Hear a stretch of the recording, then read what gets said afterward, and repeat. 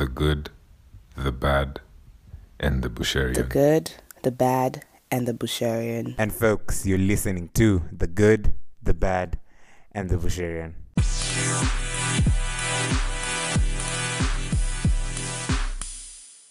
For my mom, I feel like I can, because I would always be like, what's this and what's this? And I was always just constantly talking. And on her wedding day, actually, because I was a flower girl, I remember she, like in the morning, she was like, so today I just really want you not to talk to me. And I was like, okay. So that day I was just like, well, I guess I have to hang out with my cousins. So yeah. High school was where like it was very detrimental to me to have academic validation as my, like the way I viewed myself, because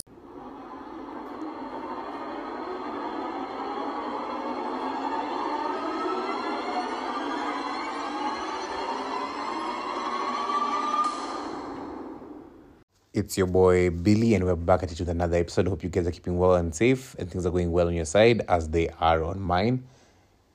And I hope you guys are also gearing up for our scavenger hunt, which we're timing the podcast, which we've pushed to the 3rd of December because of the rains that are happening in this Nairobi. I remember in October, we were laughing about how sunny it was, and we're laughing that this is the El Nino they talked about. But clearly, the El Nino finally came.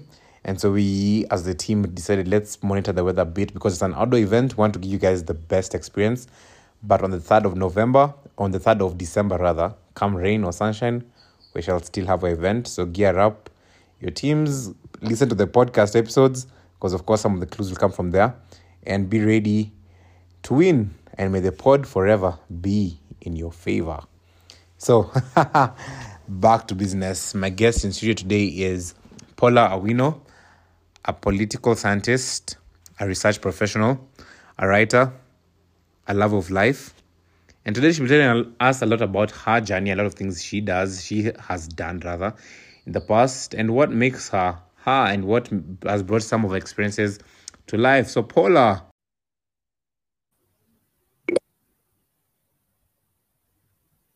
Hey. hello. Hi, how are you?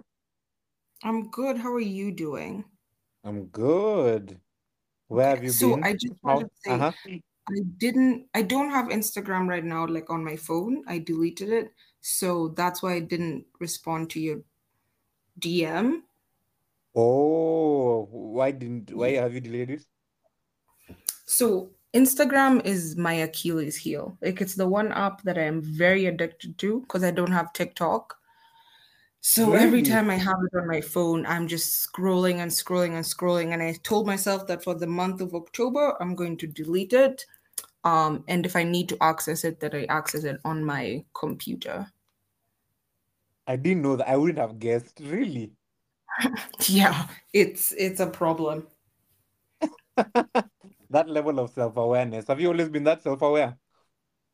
I mean, I try, you can only try. Mm-hmm. Yeah. But even if I was to understand Paula, what earlier context would I need to understand about Paula to understand who she is today and what makes Paula Paula? That is a big question. And I don't even Yeah. know. I'm young. I'm just a young 22-year-old child. So I feel like life is about figuring that out in general. But if you're talking about like a young context, Mm-hmm. I don't know how I could say that I've, Where did asked Paula the grow question up? again using less words, then I'll Mm-hmm. be able to answer it. Probably where did Paula grow up? How was her childhood? Was Paula always, the typical overachiever? Uh, was Paula the one who would attract all the boys in the class? Was Hey, please, Paula, please. So tell me about little Paula, the joys, the good, the bad. Okay. So I was born in the year 2000, and I actually grew up like the first few years of my life. I grew up in Siaya, so those sides of Lake Victoria with my grandmother. So much so that I call her mama. Like I don't call her Shosho or anything else. Mm-hmm. Just because growing up, that's what she was to me. And her name is Awino, which is my second name. And in uni, that's the name I went by when I moved to New York. So yeah, I would say she's been a very big influence to me. But I don't know, growing up, I I always talked way too much. I always asked too many questions, is what my mom always says about me. Yeah, I've definitely always been an overachiever just because, you know, that's just, I feel like everybody around me is the same way. I Mm-hmm. moved around like a bunch of different schools. And yeah, so I went to Lucania for my primary, like in class four. And it was interesting, like making that adjustment, trying to figure out friendships. And then this is where I met Martin. We went to the same primary school and a few other people. So I was always the top of the class from class four to like class six. And then, Hey. people trying to Mm-hmm. find to school. And then boom, I'm there holding number four. And it Mm-hmm. was very interesting time period. Like obviously for the longest time, academia was always like how I tied my self-worth and my value, which is something I'm trying to unlearn until today. Mm-hmm. Um, but yeah, I don't know if that answers your question, but It that was does. definitely an answer. And so let's talk about first, being the child who always asks too many questions. I think in the Kenyan context, or probably in the African context, that such children were always looked to be a nuisance, you're doing too much, and perhaps just didn't like that. Sometimes just thought you're questioning their authority, when really you're just an innocent child wanting to know why this is this way and not that way, right? So tell me how Yeah. this affected your younger self, and if at any point you had to dim yourself down to accommodate these teachers who probably would sometimes be hostile, if that was the case, or were your teachers probably understanding? Maybe they were, and I'm assuming. Uh-huh. Mm. I'll be so honest. I feel like I can barely remember because, like I said, I moved around schools a lot. So I went to kindergarten and like I barely remember what happened. Like I'll see pictures and I have very fuzzy memories. Then I moved. I was in a different school in class one, and then I moved a different school, class two and three. So and honestly, I don't remember how my teachers reacted to my questions because, like I said, I was pretty consistently performing well. So maybe if they were annoyed with me, they tempered that with, I mean, she's performing well in class, so we'll let her ask all the questions that she Mm-hmm. needs. But Yeah. yeah, I can't specifically point out like a time when a teacher was annoyed with me because of my many questions. For my mom, I feel like I can. Because I would always be like, what's this and what's this? And I was always just constantly talking. And on her wedding day, actually, Mm-hmm. because I was a flower girl. I remember she like in the morning she was like, "So today I just really want you not to talk to me," and I was like, "Okay." So for that day I was just like, "Well, I guess I have to hang out with my cousins." So Mm-hmm. yeah, yeah, Uh-huh. yeah. And with that as well, talk to me about, you talked about being you're a recovering Hmm. seeker of academic validation. And let's talk a bit more Mm, about that. Where for a lot of us, probably we've also been that loop of academic validation. For some, we've mm, always, perhaps, by God's grace, been able to always meet these targets, or this yeah, targets of academic validation. So if it's getting the A's, you got the A's. If you're getting the 400s, you got them. And so, Mhm. it has just continually fed into you wanting more academic validation. But on the other side, you have people who, at some point, you're an overachiever, and then at some point, especially with the major exams, things don't go too well, and so Mm, you've really tried to detach yourself from academic validation, because clearly it becomes very detrimental when you want to base yourself off this one thing, but this one thing is not doing it anymore for you. You know, mhm. you are probably the one who got the highest marks in KCPE, and then come KCSE, you don't get the highest marks. And so, who am I Mm, without academic validation? Who, because yeah, a lot of us, again, growing up, academics was the thing. Our parents, you can do extracurricular, but academics comes first. And so, we built our whole yeah. identities off this. So, talk to me a Mhm. bit more about that. Okay, this is a very long story, so We buckle have up time. for We have time, Paula. Mm-hmm. Okay, so I think it goes in phases. Like I said, when I moved schools in class four, I was pretty consistently top of the class until class six when just stuff changed. And then high school was where like it was very detrimental to me to have academic validation as my like the way I viewed myself because so in Form 1, you go in, I went to Precious Blood, you do your exams, and the first exam, because we still had merit lists, I was like number 3 in class, which was valid, these are the best people from all across the country, so it's like, yeah, this is where I measure up.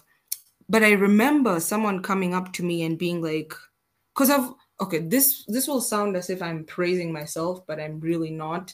I've always been very humorous or like funny. So Mm-hmm. I think I was people had written me off as the class clown a little bit. So then after the exam, I was number 3. Someone comes up to me and she's like, "Oh, I really didn't expect you to be above me," was like the connotation, and then also like Hey. that high. Uh-huh. And I remember I laughed it off because I don't take many things seriously, except the things that need to be taken seriously. So I was Mm-hmm. like, that's no skin off my back. But it was very interesting because I was like, oh, where I come from, like, in primary, everyone knows me for being, you know, Smart. the top of the Yes. class. Mm-hmm. So how am I presenting that you didn't think that I could perform well? So that was like a very interesting thing that happened. And then, as the rest of the time goes, ranking wise, I was always still pretty decent, but performance wise, it went down. Because you know how they mark papers, especially because I did history. History was like my favorite subject, but the way they marked the papers made me I cried honestly, like more times than I would wish to admit, because they're like they'll mark you read, you study, and then you have the exam, then the marks come back and like let's say I have a 40 something percent. I'm like, that's crazy. I've never gotten a 40 something percent. Yes. And they're like, oh, you're not supposed to use this word. If you use this word automatically, it's wrong. Or if we see this thing, then we're canceling the whole your whole answer. So stuff like that used to happen a lot. And I remember just sitting down and wondering like, what can I do? Because at some point it felt like I didn't there was nothing I could do. I remember one exam in particular, again, history.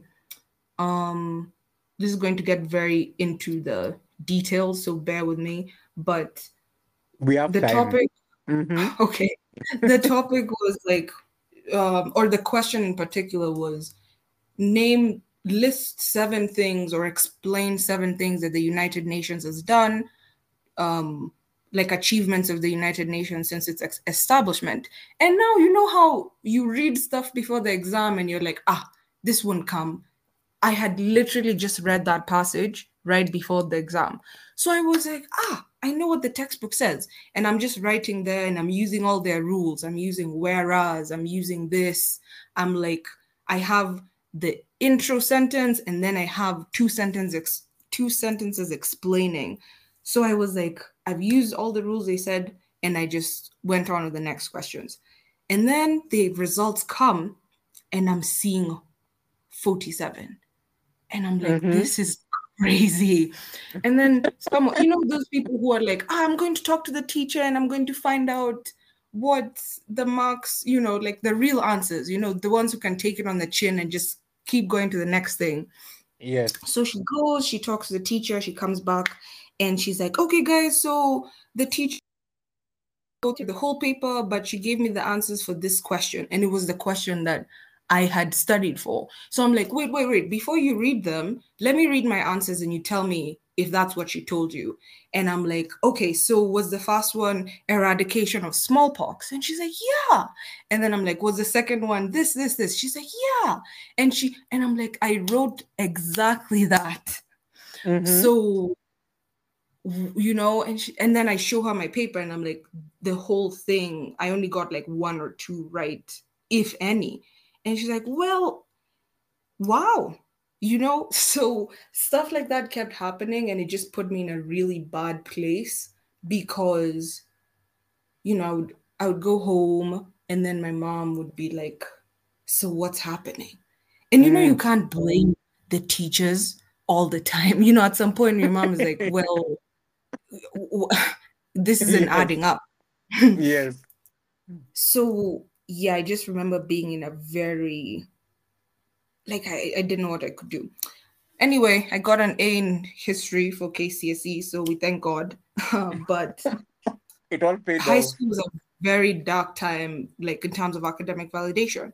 But then uni came around, and like I said, this was where I started walking away from that, because I feel like I would never have walked away from it if I didn't go to the uni that I went to. Mm-hmm. So I don't even know how to explain this properly, but so my first semester, I was in the honors program at my school, which Mm-hmm. meant like classes with other honors students. But the honors class that I was in was a meditation class. It was called mindfulness and narcissism. So the first day we go to Mm-hmm. class, the professor is like, okay, so in this class, we're going to be meditating. We'll do 5 minutes of meditation today, and then we'll do more. And then for your final exam, you'll have to meditate for an hour. That's like the first thing he says. And in my mind, I'm like, okay, how are you going to grade my meditation? Because I need an A. That was the first thing. I was like, so how do I show this guy that like I need to get good points? And to be fair, meditation wasn't the only thing we did in the class. It was just a big part of it. We also had to read Mm-hmm. this book and, come up with questions. It was a discussion class, but we would come to class, we sit down on these cushions, and then we meditate for 5 minutes. The next day, 10 minutes. We keep going until we built up to 30 minutes. So that's the first few minutes of class, we're just meditating. And I remember being like, I have to figure out, how to be perfect at this. And that's very difficult because meditation is hard. It's not just sitting and being like, I am at one with the world. Like the thoughts come and he's like, yeah, just breathe in and out and let the thoughts go. So that was just my fast outright experience that made me have to made me reckon with the fact that, oh, why am I so desperate to get this A? Yes. Then the second semester, I did another class that was different, but it was called Racial Mutations. But basically, it was an English class where we read books. It was basically Afrofuturism. So we read stories and books by people of color, but they were sci-fi, which I'm actually very interested in because sci-fi, it's very predominantly white and male. So the whole point of the class was just like deconstructing sci-fi. But long story short, we had this one story. It was my favorite story that I've probably ever read. I recommend it to everybody. And we had to do an essay talking about the story. So I did my things and I sent it in and I got a 91. which is Mm-hmm. an A minus. Are you And I serious? remember panicking. I remember being like, oh my goodness, I'm going to fail. Like, this isn't an A. Because now the thing is, oh, I forgot to mention this. Now that I was in an environment where if I Mm-hmm. failed, it would be on me and not on, oh, the teachers are marking badly or the exam was set this way. It's very much what you put in is what you get out. I was like, if I fail, then it's really on me and I'm a failure, you Yeah. know? So now, again, 90 is not a bad grade. Like, I'm not, I know the people who are listening to this will probably be like, she's crazy. But in the context of 100 is the bar, 90 is Y- very far from the bar. yes. So I remember being like, oh my goodness, and panicking. But I didn't get like another low, low, it wasn't low, but I didn't get another grade like that for the class. But again, there was just a lot of perfectionism and beating myself up when they didn't have the perfect score.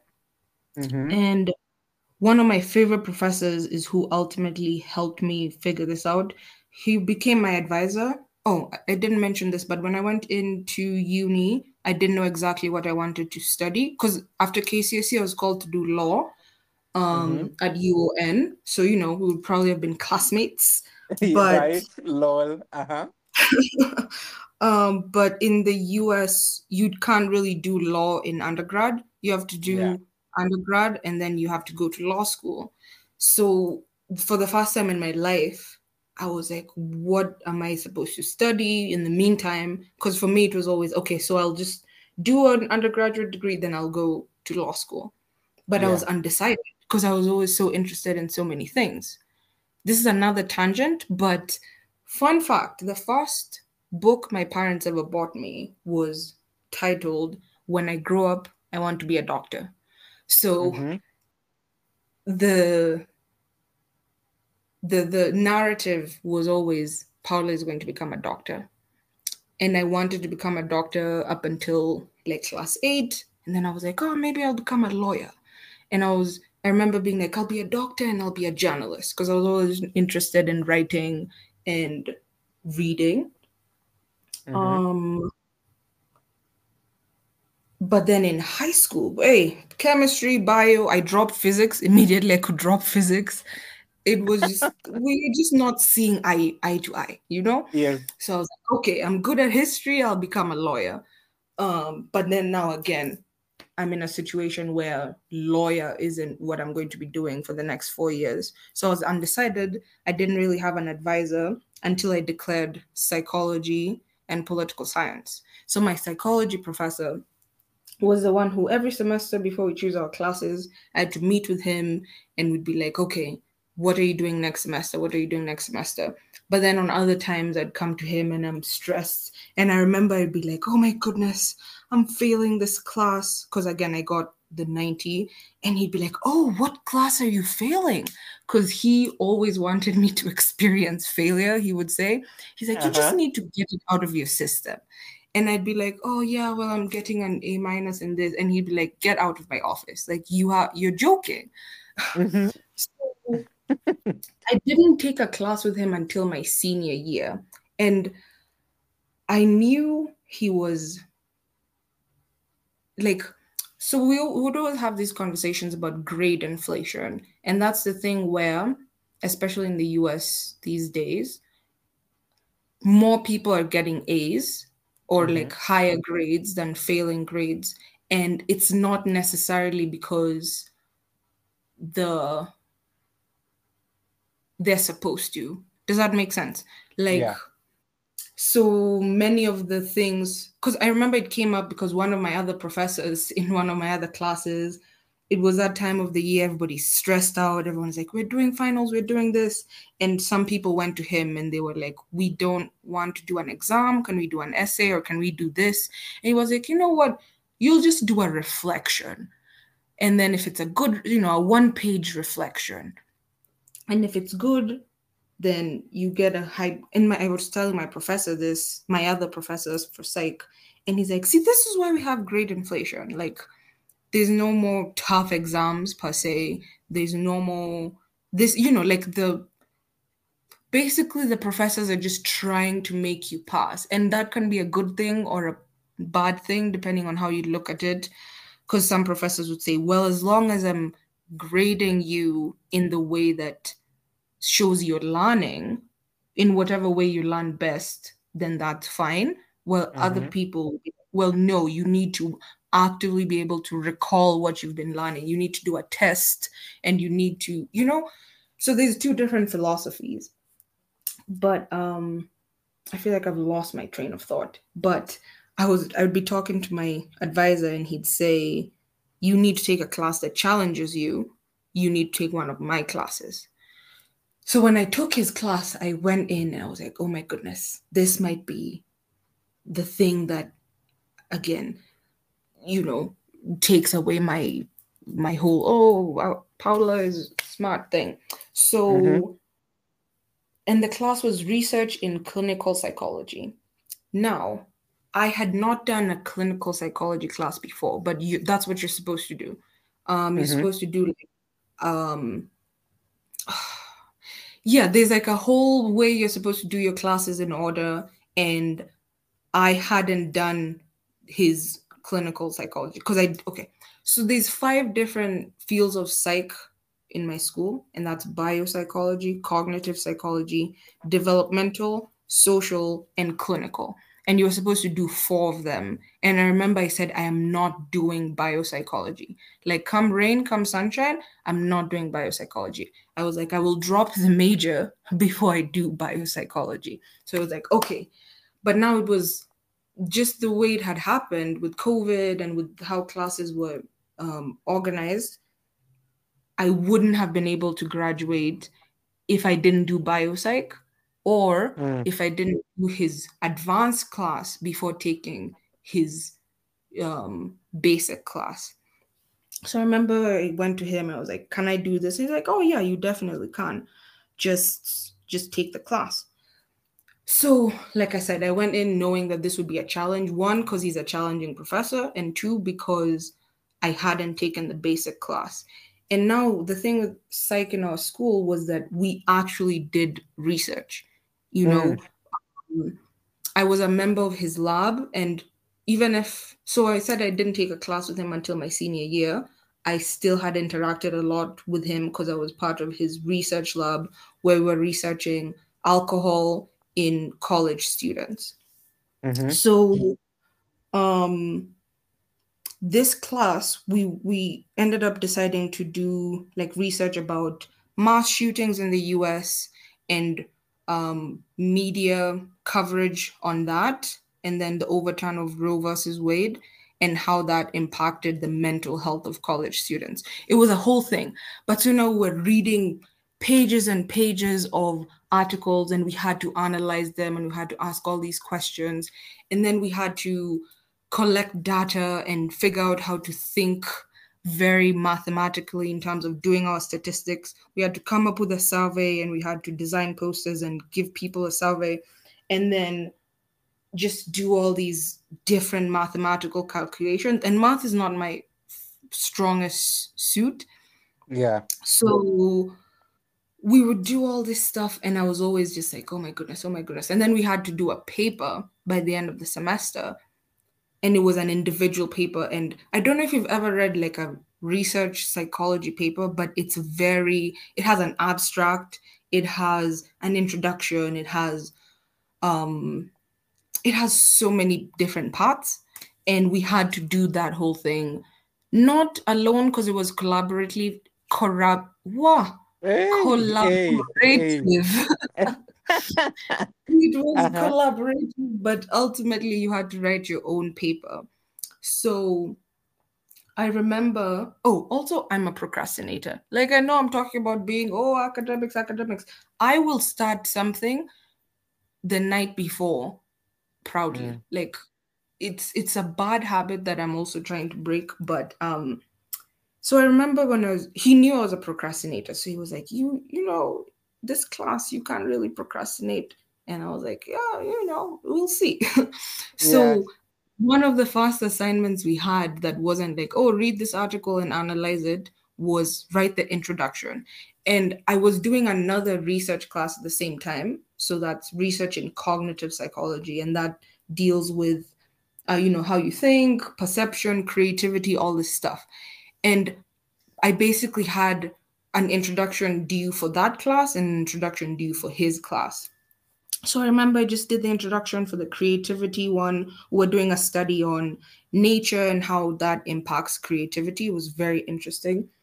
So I remember I just did the intro and I was like, oh, this, that, and the other. And I sent it in. I'm pretty sure I got an A for that. So then I did the same thing for his. But the thing is, we had a Google Drive with all examples of previous introductions because he was like, well, mine are a bit different. And I waited until the night before to check out what his requirements were. Because, I've written so many papers at this point. I know how to write a paper. Let me tell you, the introduction I wrote for my other class was like 5 pages, 6 pages. The introduction samples for his class were like 14 pages. Uh, I was like, oh my Introduction. goodness. Introduction.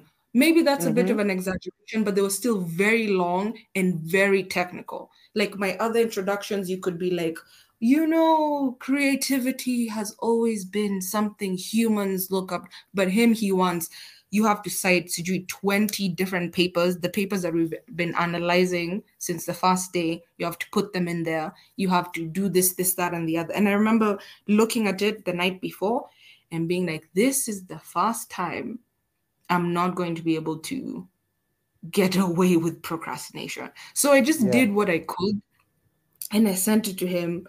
And I remember I had a disclaimer. I was like, listen, this is horrible. Like, just know this is horrible. Um, so I went to his office at some point and we were talking. And I was like, well, you should just know that the thing I sent you, you remember, I've been working on my perfectionism. So, and he's like, oh, yeah, it shows.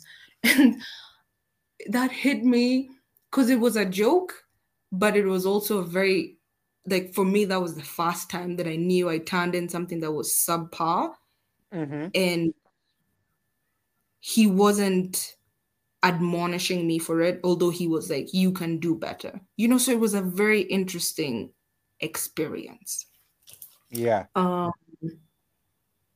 But it was also a draft just for that wasn't the final because once I figured out what I was supposed to do, I did it ultimately.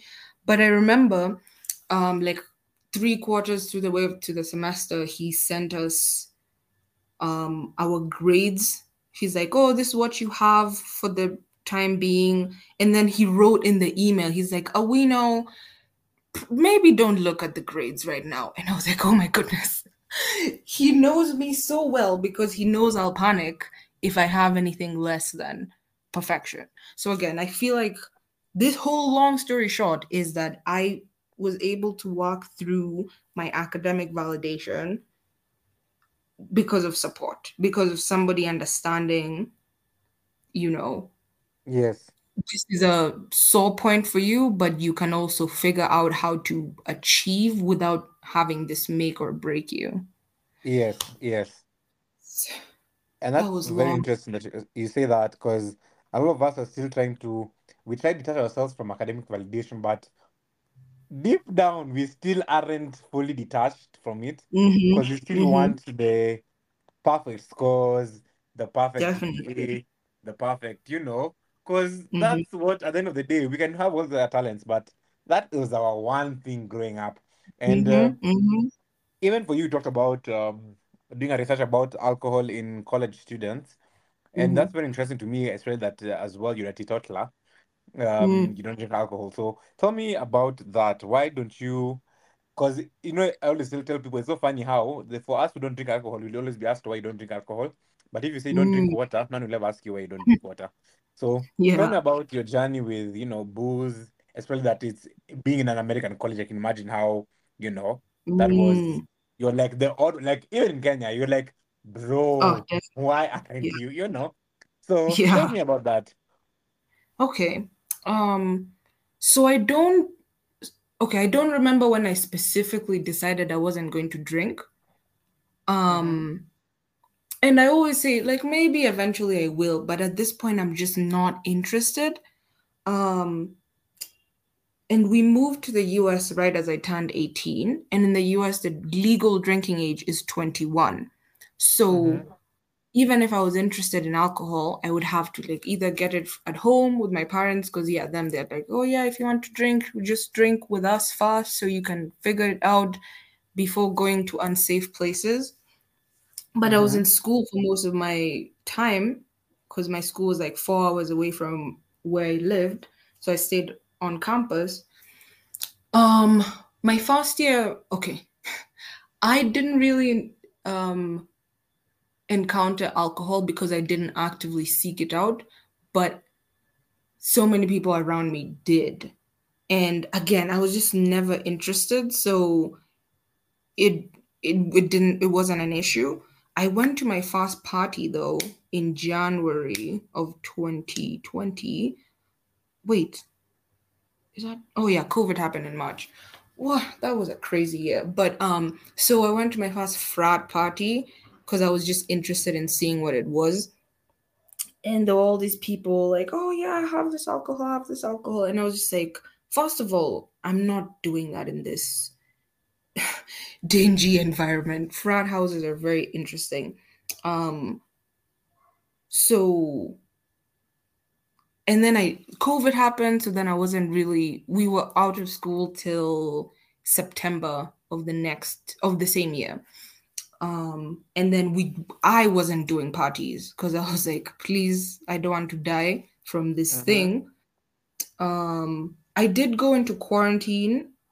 Bro, I was in quarantine for like 10 days and I was so annoyed because it's not like I had COVID. It was, they did a lot of contact tracing. So if you are in the vicinity of someone who had COVID, then you also get put in. Bro, that was not fun. But so when I got out, my friends did say they want to do a thing. So like they got some alcohol and was standing outside. So again, it's like there's air. It's not a party, but they were drinking. And I remember again, I was just not interested.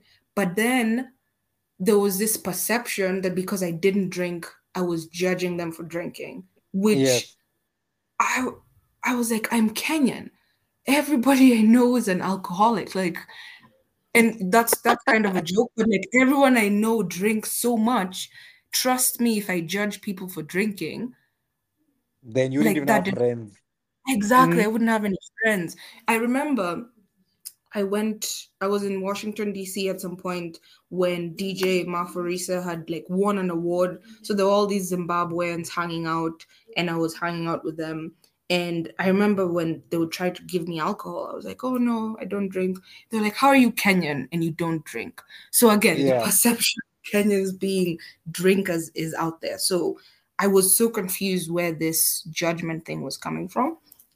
But again, ultimately, I just didn't I'm just not interested. And then I did so clinical psychology deals with mental health and then addiction. So I did an addictive behaviors class my last semester and we talked about all the drugs. So alcohol, LSD, weed, everything. And I remember on the first day of class, my professor was like, so, gun to your head, you're told to choose between a glass of alcohol or like heroin. Which one would you take? And everyone is like, oh, yeah, I mean, alcohol, alcohol, alcohol. And my professor basically spent the rest of the class and the rest of the semester showing us that, okay, so not necessarily that heroin is the better choice, but alcohol is not the obvious choice. You know, Yes. Mm-hmm. of all the drugs, and I don't want to seem like I'm a pro heroin person. Please don't edit this in a way that makes makes me Yeah. seem like that. But I Uh-huh. remember him saying heroin is the one drug that, if taken quote unquote properly, has no negative effects long term on your body. And Mm-hmm. that was just crazy. Because, yeah, I wouldn't go into the whole thing, but, with alcohol, there's all the liver cirrhosis stuff. If you look at all the drugs, when, violent crimes are mostly associated with alcohol.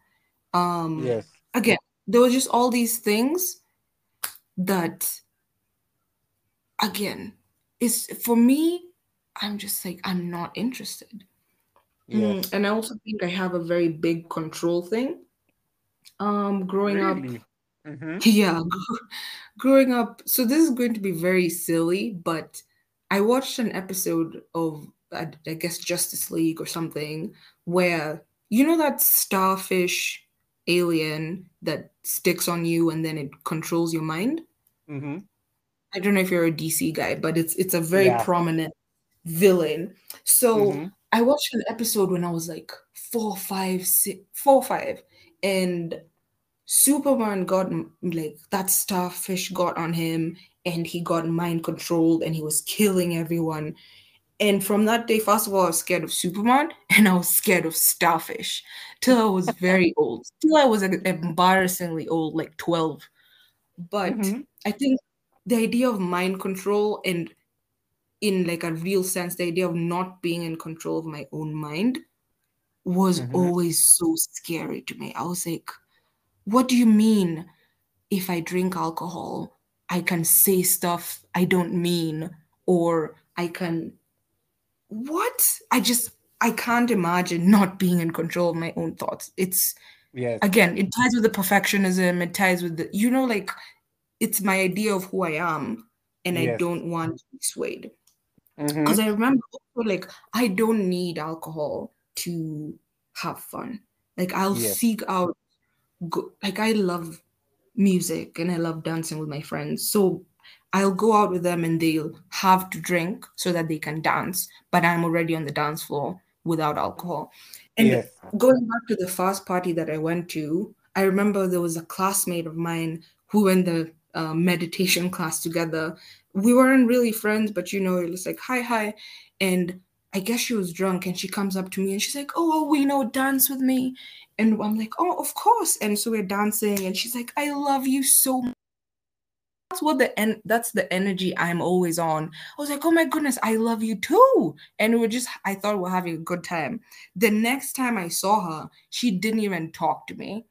So I was like, Mm-hmm. oh, so, and again, it's not like a bad thing, but I was like, oh, for me, I'll tell you I love you at any point, like, because that's just who I am. But Tell this me. idea that Mm-hmm. Billy, I love you so much. Thank you for having me on your podcast. You want people to fight me. You clearly want someone to fight me, but okay. Uh-huh. Um, no one will fight you. If they want to fight you, give them my number. um, but yeah, I'm just like, oh, so this was a fake encounter, or it was like not, I don't know, it made me feel a bit off kilter Yes. because yeah, the and it's again, it's not a bad thing. It is what it is, but it was just so interesting to me because I was like, if so that means if I was drunk, we would have this moment, but now that you're sober, we can't have We the can. moment. Yeah. Yeah, yeah. Was it all a lie? Is it just, what is this? Yeah, it's very Mm, interesting. Yeah. yeah. And I also agree with that I also like being in control of my actions. So it's always so Mm, mind-boggling to, see someone just let themselves drink themselves silly to the point where you actually, can't function.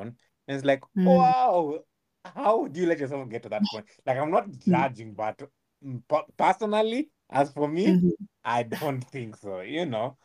mm, So, and as well that, for someone actually told me this last Saturday, that mhm, probably Billy, for you, it's a gift that you can actually socialize without being drunk.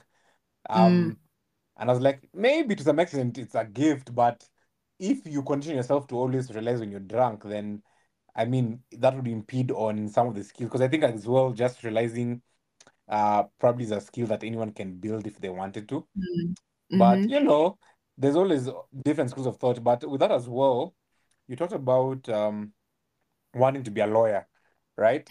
And mhm, even though you've not done law as formally, you've mhm, been in several spaces of advocacy, both for women, both for the environment. Tell me about mhm.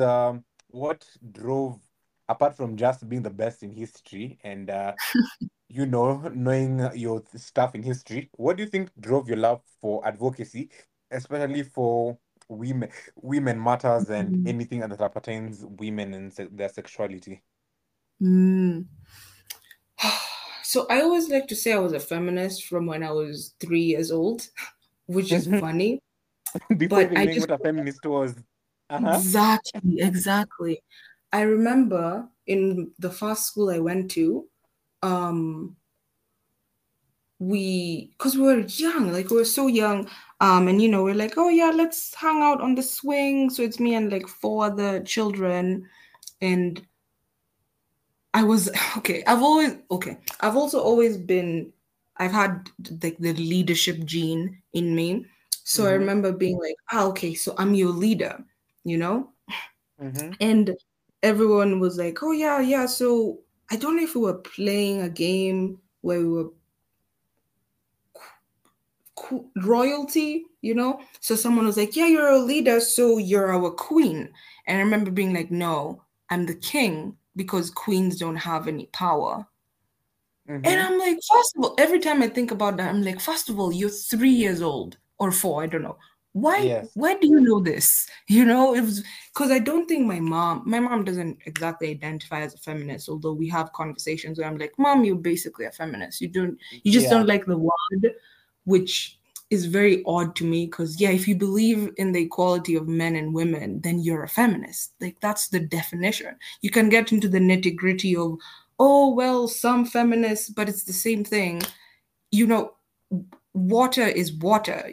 Even if some water is black, some is dirty, some is contaminated, water is still water. But anyway, I'm getting into the weeds on that.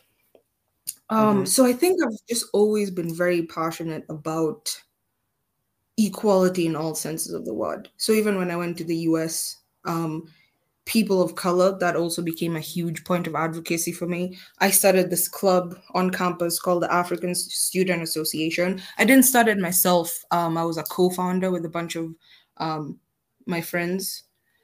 Um, but it was just always important to me that people are treated fairly. I've read this poem that I can't really recall exactly right now, but it's like, growing up as a child, you believe that everything should be fair.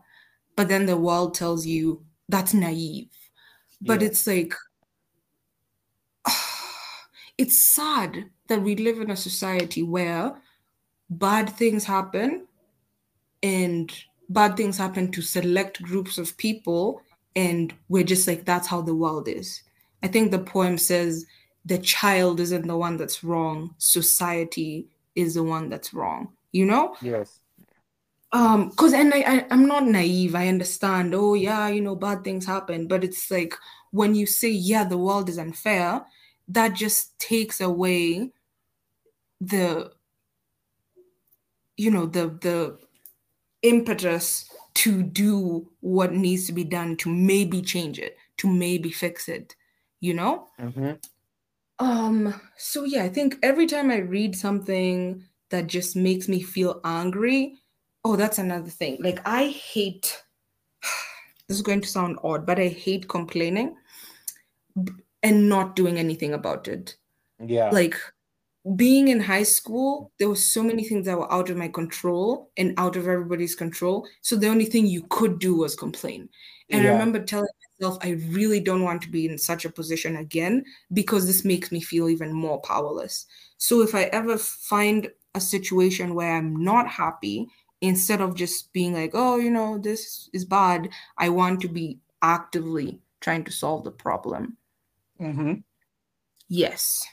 Does that So answer the question? it does. So how did catcall come about? Are you stalking me? I do my homework. I mean, do you expect a host to just come, but not at the That's same true. stop? I'm sure You do your that's part of job. the issues you're trying to, you know. Uh-huh. Yeah. Okay. So when I moved to New York, I came across Catcalls of NYC, which was the original um account that base. Okay, so basically, this is a movement that it's a youth-led movement that is trying to fight against catcalling. So, when you're on the street and those guys are like, oh, Rambo, this, that, and the other, it's like, it happens globally. So I remember stumbling across catcalls of NYC and being like, this is wonderful. Like, this is such a good, um, account. It's like a good organization. And there were so Mm. many around the world. There's catcalls of London, there's catcalls of um Cairo, just all over the world, because this is a global problem. And so Really? I what didn't know. Mm-hmm. What catcalls of NYC does is they'll go around different parts of New York where, somebody was catcalled, and they'll write with chalk what the password said, and they'll try and get it on that street. And then they'll take a picture and they'll post it. So just scrolling through that account and seeing what all these women, especially, but catcalling can happen to anyone, what they're told. And so there's all these entries where someone is like, yeah, I was walking, and this guy is like, oh, if only no one else was around, I would taste you or something. And she's like, I'm 13 years old, or I'm Yeah. 50. Like, all these people that are so young going through this, and people will be like, oh, that's a compliment. But that's not a compliment, that's a threat. And not even, you wouldn't compliment a man like that. You wouldn't, Mm-hmm. it's just very awesome. So just because I wasn't in Kenya, I was like, we need one at home. So I reached out to my friends and I was like, are you guys interested in starting this? I know I'm not there, so if you just want to do it by yourself, you can. But they were like, no, I think you can help even if you're not here. So we started the account where people send in their submissions of like where they've been catcalled around Nairobi or around Kenya. And then the idea was we were supposed to go to the places and chalk, but that's not as feasible here as it is in New York. So we Yes. were like brainstorming ways we could figure this out. Because like catcalls of Cairo, they just do the submissions and they'll just post them as is, like a black screen, and then type, so they don't have to go into the streets. So that was what we majorly did. Mm-hmm. It I don't want to say it fell off, but it just, because COVID happened, so we couldn't move around as much, and then I got busier in school because I got all these new responsibilities. Um, we are more active in different ways. So like right now, Chalkback, which is like the big organization, is in charge of the smaller accounts, became a full-fledged nonprofit, and I'm on the board of that Wow. nonprofit. Mm-hmm. So I kind of pivoted away from running the account on the day to day. Oh, although like my dream would be to revive it and just like make cat calls, or like the culture around catcalling, like we just need to look at it with a magnifying glass, because I was just in town yesterday, and this guy just said some pretty vile stuff to me as I was walking, and I'm like, oh my goodness, what what pushes you to just see someone going about their day, and then you just want to say this stuff? Because Yeah. you never think someone, because I think they were like, oh, you have such nice breasts, so it's like you think I'm going to turn around and be like, oh my goodness, thank you so much, please let's go on a date right now. Like, what do you think is going to happen when you Mm-hmm. catcall somebody? Like, there's no positive that comes from that.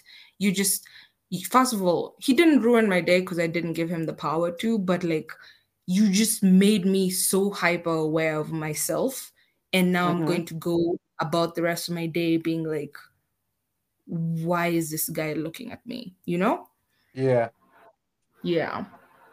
So with that, how can men join in on the conversation? Because clearly men are the main perpetrators of the catcalling. So how do we Mm-hmm. as men join in on this conversation? And even as you speak about that, talk to me about even your with your past relationships, with your past partners, how have they held space for you to feel safe as a woman?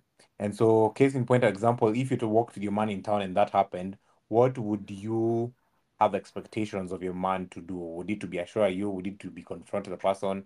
Talk to me about that in that lens. Okay. So I think, first of all, the biggest thing that men can do is hold their fellow men accountable in whatever way that is. It definitely needs to be done. Because you know how people will say, like when the Me Too movement was happening, or Mm-hmm. when people say men are trash or something, and people, or men, or people, actually, no, people in general will be like, not all men.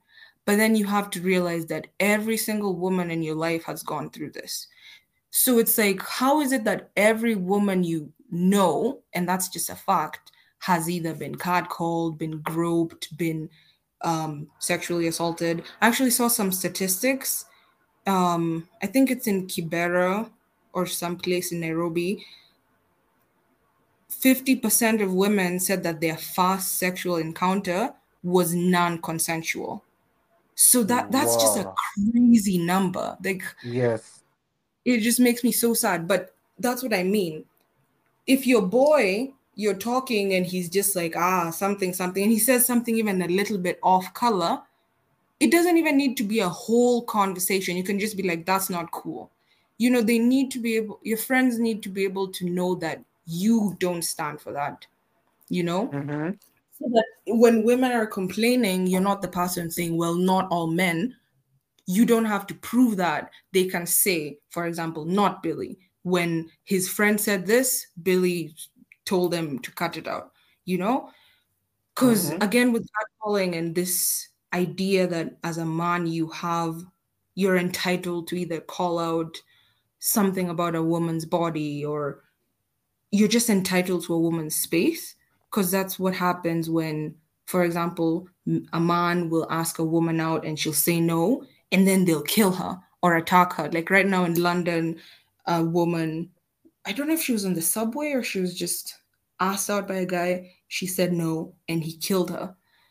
So it's like, Wow. yeah, maybe your friends don't kill women, but when your friend wants a girl and then she says no, and she's like, sh- she's a bitch, or like those words mean something. And Mm-hmm. again, as men, because if I say, oh, as a woman, if I'm like, oh, that wasn't nice, a man might get defensive, or they might be like, well, blah blah blah. But if as a guy you're like, that was off, it just holds a different power, Yeah. unfortunately. Mm-hmm. And then you said how, like, what support would be. See, that's the interesting thing. If it's a stranger catcalling you on the street, it might be dangerous for someone to like confront them. So Mm-hmm. I'll be really honest, I really don't know what the best thing would do. But I mean, offering comfort after the fact is helpful. I know when I was in New York, um, if it would ever happen and I was with my male friends, they would always just like stare them down, or sometimes they would say something back. So I just feel like just noticing and knowing that this is a very upsetting thing to happen on the day to day, that's a very big first step. Like if something like that happens and just like, well, it is what it is, then that's the wrong approach. Yes.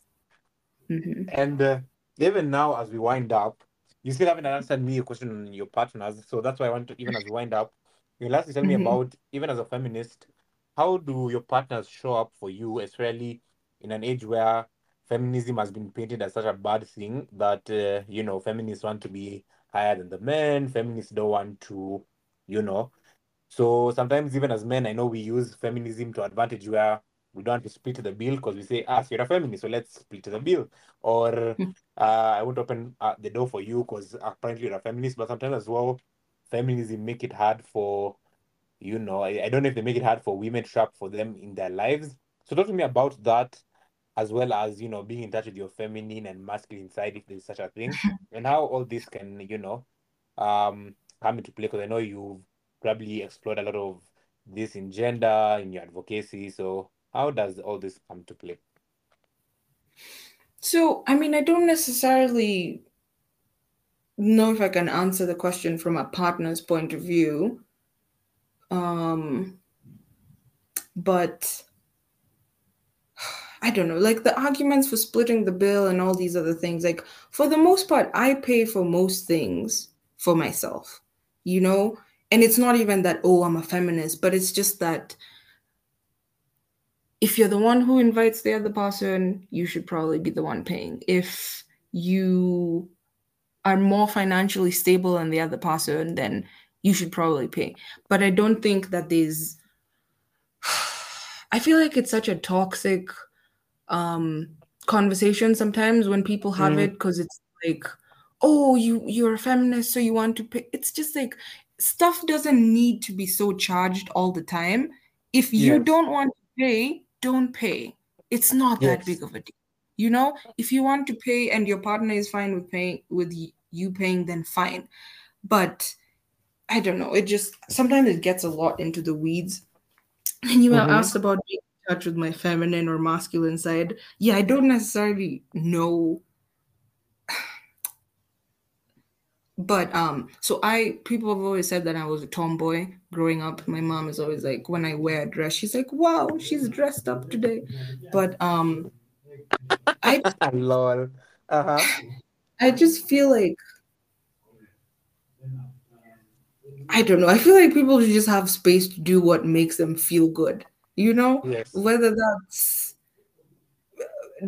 yeah, if being dressing up and doing makeup, as long as it's coming from a positive place, is what you like, then do that. But if just chilling, again, because I don't even know what, see, gender is a social construct, and I don't mean like, oh, gender doesn't exist, but many of the things that we ascribe gender to is not a necessarily, it's not based in any science.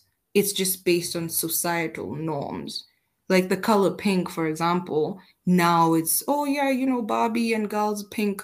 But as even like the 1920s, 30s, there's this newspaper article and it's like, oh yeah, pink is a strong color for boys. So I don't know where the switch happened, but stuff like color, stuff like um I don't know what else is like Gender predominantly roles.